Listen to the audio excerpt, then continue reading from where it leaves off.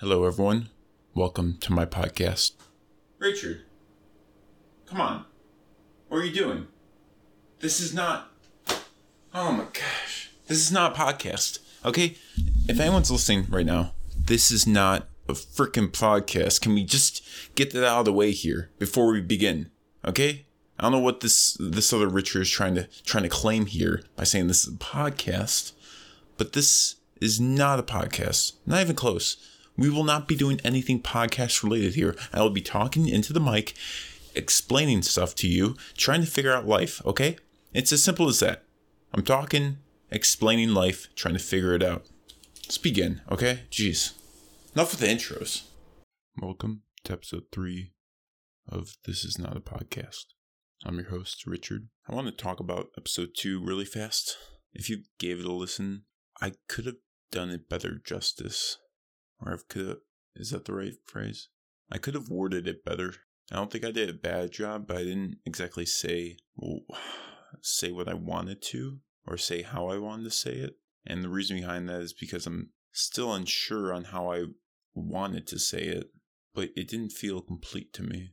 I could have done it better, but the thing is, I'm making an episode a week, and realistically, I only have 2 days, which are my off days, to write and then produce it, because I do work a full-time job. I'm not making excuses here. I'm just saying not every episode I put out is going to be as articulate and clear as I want it to be. And I think that's okay.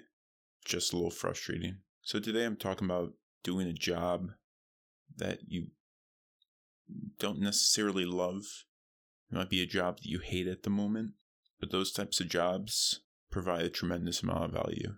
I'm not advocating searching for jobs you don't like or jobs that put you in a bad place mentally, but jobs that make you feel uncomfortable are probably the jobs that you have to do.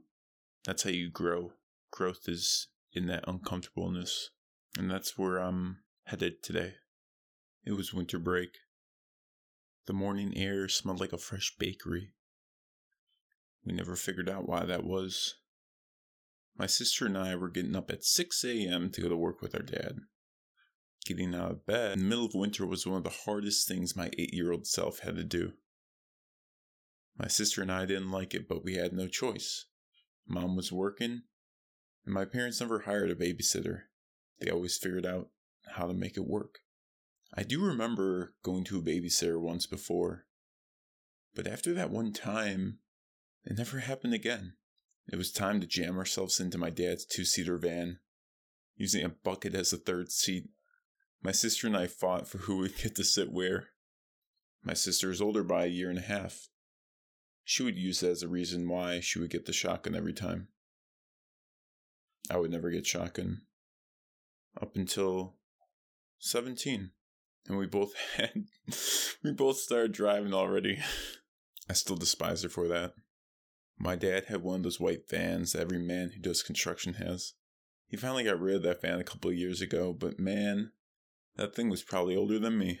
I dreaded going to work with my dad. Not because I didn't like my dad, but I didn't like doing the job. He was a maintenance manager at a condominium. There were about 11 buildings, and they were all disgusting. During winter, the salt caked every part of the hallways and back rooms. My father didn't allow us to do nothing. It was time to clean. Or pass out newspapers in a painter's bucket. That shit was heavy. I don't think you realize. My sister and I were around 8 or 10 years old at the time. Again, this wasn't a job for kids. There were so many hallways and buildings that just thinking about it made me angry and ready to go home. The hardest part of the job was unlocking the doors that somehow became stuck in the cold weather. I mean, now that I think about it, it was Illinois and it was cold. I mean, no wonder the locks got stuck every time. But even in the summer, I could have sworn they got stuck too. Maybe they were just bad. Or maybe I was just too young to understand how to open up a door. That would explain a lot. There were close to 60 front and back rooms. It's been a while, so my math might be a bit off. Just know it was a lot for kids to do. That's the point. My sister and I would fight with one another to decide who does what. Most of the time, my dad would just vacuum while my sister and I mopped/dusted. Or passed out newspapers, but again, that shit was heavy. I was talking to my sister a couple of years ago, and we both agreed that the job was terrible. We definitely had no interest in it. We hated every moment of it, but we wouldn't have had it any other way. I don't think my dad realized how much of an impact that job had on us. We learned that there's a payoff to hard work. It taught us patience. It taught us resilience. But most of all, it taught us that your work is valued and that it pays to do a good job. See, my dad would always reward us. Usually it was with Taco Bell. And hey, I wasn't complaining. That kept me coming back for more. And I'm not saying I had an addiction, but god damn, I love Taco Bell. Haven't had it in years, but man, do I miss that shit. As my sister and I grew older, we started working at the pool area. This was another job that we both hated. Most of the time, it was 90 degrees. We were sitting out in the sun, because, there was no shade. We had this, now that I'm thinking about it, we had this umbrella. But let me tell you how janky that umbrella was. If it got even slightly windy, that shit was a game over. So, what are we doing? We're going to wrap a towel around our heads. And we didn't really have a choice. And I'm a fair-skinned white dude. I was burning every day. So at this job, we would clean the pool, check people in, make sure the pH and chlorine balance was okay. And, I can't tell you how many times that shit was not okay. I'm like, do I close the pool? What do I do? So there was obviously protocols for those types of things, but I try to find so many excuses to close the pool so I could go back home, so I could go and, not be uncomfortable at this job. When we were doing these jobs, it was important for us to find the good in the bad to help us keep going. Getting paid wasn't enough. Occasionally, when we worked, we were able to bring friends, or if it started raining, we had the option of closing the pool. Funny enough, every time I worked and it started raining, I didn't wait any longer than I needed to. I closed that pool so fast, okay? So fast. I was out. I figured if I closed it and left, that even if it stopped raining, it didn't matter. And for the most part, it didn't. Only a couple of people complained about it to my father. I mean, it happened a good amount of times, but bingo. Now, when it came to cleaning the condos, there was no escaping that. It had to be done. I had to do it if it rained or if it snowed. It didn't matter. They had to be clean. These two jobs provided me a basis for every job that I did in the future. They showed me that there's going to be jobs that I don't like. That's not a reason to give up, because there's always something good to be found in the bad. I'm not saying to seek these jobs out, but if you find yourself in a job you hate, look for the good in it. Take that job as a learning experience. It doesn't even have to be a quote-unquote job. If you hate cleaning your room or washing the dishes, focus on that. There are lessons to be learned when you do something that you hate. I want to be clear. The reason I say do a job you hate is because I really did hate working at the condos. But it's only because it was hard. See, I hated it because it was difficult for me. And that's a majority of people. They don't like something because it's difficult. It wasn't an easy job for a couple of kids to do. This job really did provide my sister and I value. When I got hired for my first job, which was in retail, I had to take out the trash every night or vacuum the entire store. Granted, it's not a huge store, but still, no one else wanted to do it. But I've been there before. I've taken out trash. I've vacuumed. I was like, this is easy. I had that confidence for doing a hard job before.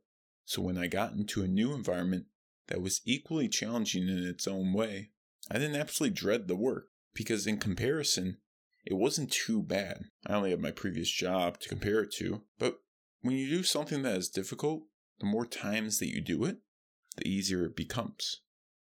Going back to talking about the condos, by the time I was 13, 14, I was cleaning those condos in record times.